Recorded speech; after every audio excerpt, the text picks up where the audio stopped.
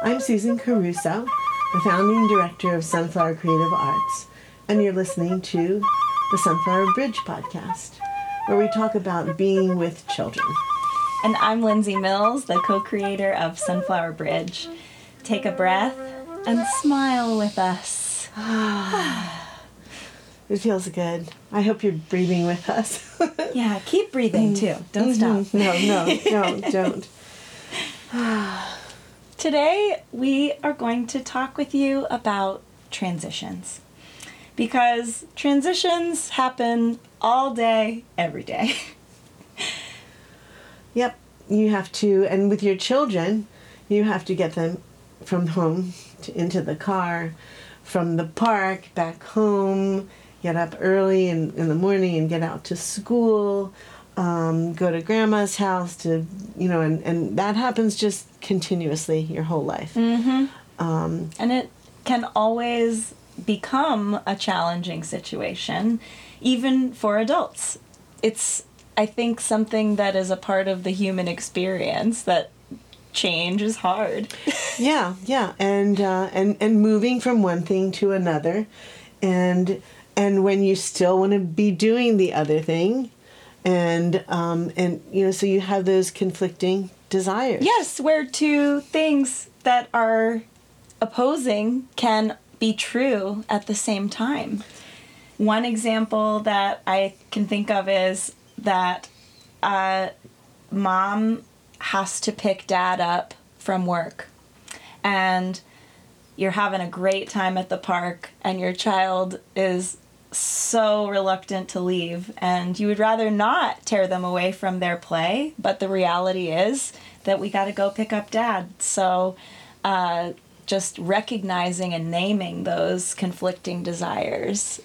And even within the child, they're at the park, they're playing, they're having a great time, but they can get, they're going to pick up dad and do something. It's going to be great to see him. Yes. So everybody has that within them so much all the time. It's both and. Yeah. And it's they're happening at the same time, and what we really have is conflicting needs. And you have all those desires, but it really is conflicting needs.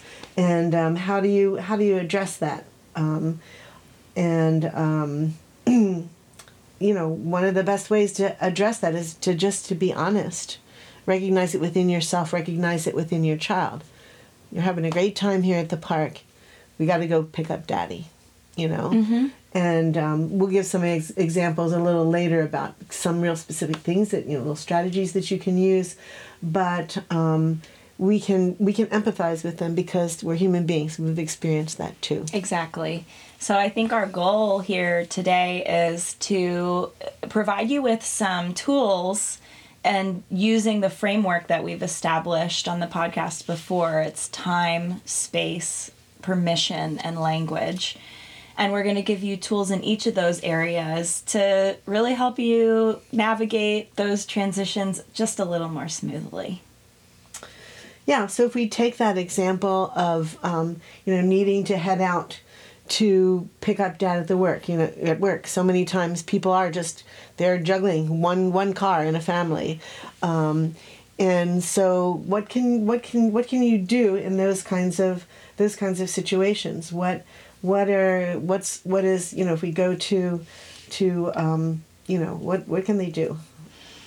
In the realm of time, where we can really find the easiest sort of entry point, as I mentioned in a recent episode, that we all have used the tactic of, we have 5 more minutes at the park. Right. And that is always going to be a great place to start, because it is an opportunity to be honest. It is an opportunity to make good on your word. And so although there might be some sadness about the ending of the park visit, if you practice that honesty and you do really set a timer for 5 minutes and you follow through and you leave the park when the timer goes off, then over time you're establishing more trust with your child, and you're creating an environment, a relationship between you where your child recognizes that you see and value their needs, and you're going to make sure that everybody gets what they need. Right, right. And so that the expectations are there too. You know, if you're consistent like that and you do follow through, say what you mean what you say, then they know what to expect. If there's wiggle room there, they kind of feel like, wow, this is a really long time I'm still playing, and you're on the phone or you're doing something else and not following through on that. It's then you're going to be loose. Then they're going to feel confused when you do say it's time to leave. Yeah. When it's time to get in the car, they feel disoriented because the message is different. The words you're saying are different than the action. Right, and when kids are really little, it's a slight bit different because they might not have that awareness of the time, and oh well, she's talking to her friend right now, so we can still slide down the slide 8 more times. Mm-hmm. So just to be really understanding of the age and to follow through. And of course, you know, I'm not saying that if you blow it a couple of times you're in trouble. No, we always blow it lots of times, but the ideal is to be consistent, you know, and the real might be you're consistent sometimes and you're reaching for that ideal. So yeah, give yourself a break. Definitely. Yeah, and I think this really rolls into the element of space, and that your child is going to resist when you set that limit in the realm of time. When you say 10 more minutes at your friend's house, and then we're going back to our house, that is not what they want to hear. But if you've established the trust between you, they know that you mean it. So how can you go about giving them what they want in fantasy, what they can't have in reality? Yeah, and it's a really good tool that we've learned from the works of Haim Ginott. And so if you say, rather than getting upset and yelling and, you know, saying, we've got to go, if you really validate what they're feeling by giving that conceptual space, say, well, you know, you wish you could be here. You wish you could just stay here forever. You know, you love sunflowers so much, or you love your grandmother's house so much. You just wish you could be here and stay with the cat and this and that and this and that. So just validating that, and for them to hear you saying that and have you understand that, that's really, you know, you could maybe take a breath and say, bye, Grandma, and walk out. Sometimes that'll work because they just need to really be validated. Another thing that you could do is you know, really pull that whole fantasy idea, give them in fantasy what they can't have in reality. You know, I bet you would like to just sleep here. You know, you could cozy up next to the lizards. You could climb up, get in the cozy corner and just sleep there like a little mouse. One of the things that, you know, I would always do I've done it at Seedlings too, but with my children, they'd be in the back seat and they'd be, we're thirsty. You know, I'm so thirsty. And so I'd say, okay, open your mouth. You know, here comes the lemonade hose. You know, and I'd pretend I'm driving and I'd put it over my shoulder and say, open your mouth wide. Come on. Okay. Did you get enough? Okay. And so it sort of shifts the mode. It takes out of that whiny where I can't do something and gives them some fun and gets their imagination going. Another thing that I always like to do is if the seedlings are hungry, then I'll say, oh, I've got a muffin here. Would you like it? And they are so immediate. You know, a grown-up would never fall for that, but a kid, if you do that and you do it really for real, you're right. Like, hey, wait, I've got a muffin in my hand. It was in my pocket. Would you like it?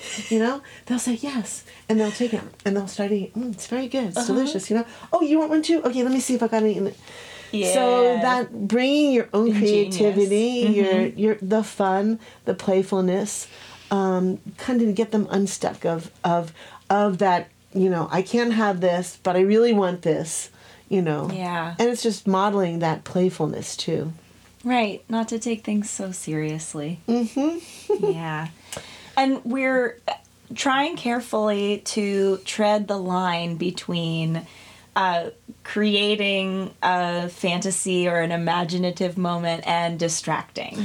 Right. We're not trying to say that you should point and say, look over there's a fairy in the corner and we gotta get to the car so that the fairy can come in the back seat. Like you can create a fantasy without playing your child, without right. It's the honesty that's there, and the intention behind it. If the intention is to trick them, which is kind of a lot of what distraction is. Like, okay, well, if I distract them, then I can trick them into not feeling that way anymore. And I don't think that that's the same when you're playing with a lemonade hose. Right. And it tends to be things that aren't so weighty, like I wouldn't do that, I wouldn't do something like that if a kid was missing their mom. I wouldn't say, oh, you're missing your mom? Well, here, look, here's a tiny mommy. Here's your tiny mommy right here. Talk to, I wouldn't do that. So you see, it's probably, it depends on the situation. It depends on what skills you have, what you feel comfortable with, but always to be honest, to to use the tools you have. So that creating space for playfulness is really what it is, Okay, you've been through this situation a million times. What can you try that will give space to have a different outcome, or to have them have you and the children recognize, it's a problem. It always boils down to, well, this is a problem. You really want to stay, and we need to go pick up Dad. What can we do? And so it could be like we could pretend this or that, or set the timer. Another thing that you can do is especially for young children, have a transition object, and so we talk about this a lot with like toddlers, 2s, 3s. They don't want to leave the park, and if you observe what it is that they've been playing with, maybe it's the mulch, maybe it's a rock or some shells or something, and you say, we have to go now. Do you want to bring a shell or a rock with you? You can take, it's okay, you can bring that in the car with you. Or what do you want to bring? A piece of mulch, a rock, or you bring it to them and hand it to them. Sometimes they just need that something physical to hold it. Yeah, I've got a piece of the park. I can bring it in the car and then go. Yeah, because that is scratching the itch, so to speak. It's that acknowledgement that you really didn't want to leave. You wanted to stay at the park. You weren't done. You weren't done. I feel like that's the best way to put it. And how do you put a pin in something and move on to the next thing? It's a wonderful way to symbolize, like we're taking a piece of the park with us so that you can have more time to figure out what this means. And taking a piece of home into the car when you don't want to leave home, So all of those kinds of things and then when they if they're the ones that choose it, then they have a whole lot more learning happens. It's a whole lot more real rather than you say, here, take this and we're going to go. Right. And sometimes that's going to be your best solution, know? Here's a pine cone. Let's go. And, but if it can be their idea, it's all the better. So some of the language that we can use, if we've talked about time and permission and space, and so language around that. You've heard us say a few things, or quite a few things that you could say, but I definitely think the one area we haven't really covered in this realm of leaving another place than home or going to another place from home. Sometimes your child is very stuck in the loop of resistance. And so we have to get serious sometimes. And there isn't the luxury of an extra 15 minutes to work with them. And so how can you say this in a way that is loving and and yet firm. And what we suggest is to make it a choice, even if the choice is really limited to I can pick you up and take you to the car, or you can hold my hand and walk with me. Those are the choices. We can't stay on the swing anymore. We can't go down the slide anymore. Are you going to hold my hand, or do you need me to pick you up? Mm-hmm. So that before you just scoop them up and start running away towards the car, which muddies the waters as far as consent, you're at least preparing them mentally for what is going to happen. Mm-hmm. Yeah. And there are times when that's the only choice. Mm-hmm. And so that's the best option. And they might be screaming and yelling and everything, and what they need at that point, because you've got to pick Daddy up, at the, he's got another meeting to go to, or whatever it is, the times when we're pressed for time. Mm-hmm. Take a breath with them. You try to be really calm and pick them up as lovingly as you can, and say, we're going. And they're yelling and screaming. You could just say, I know. Mm-hmm. Yep. Mm-hmm. Yeah. Going to get Daddy. No need to apologize. No need to, whine about how you wish they were being. There isn't a need to say much at all. Just, I know. And sometimes, if you've already validated their feelings, you don't need to keep validating it. You don't need to say, I know, you feel really bad. You don't want to leave the park. So it's tools that we've all learned. And the kids are the first ones that will tell us and show us that, you know what, you've used that tool. I get it, on to something new. Yeah. So just, there are times when you just need to be firm. And that's okay. That's not being mean. It's not being a bad parent. It's not being connected enough. Right. It's like something has to happen. And that's what life is about. Right. And then they learn that, especially if this is what they can expect, Exactly. Later you can have a contact talk with them too. Like, wow, that was really hard at the park today. That was a real problem. I ended up having to pick you up. You weren't happy. You were screaming. And then you calmed down, and then we went to the car. How can we make that better next time? Mm-hmm. Talk with them about it. Yes. And ultimately, what we are suggesting is that it always comes back to respect. That is the first pillar of Sunflower philosophy, is respect for the individual. And mutual respect means making room for your children's feelings and also for yours. And also for grandma's, maybe. Grandma prepared breakfast for us. She's ready. Breakfast is ready. We have to go.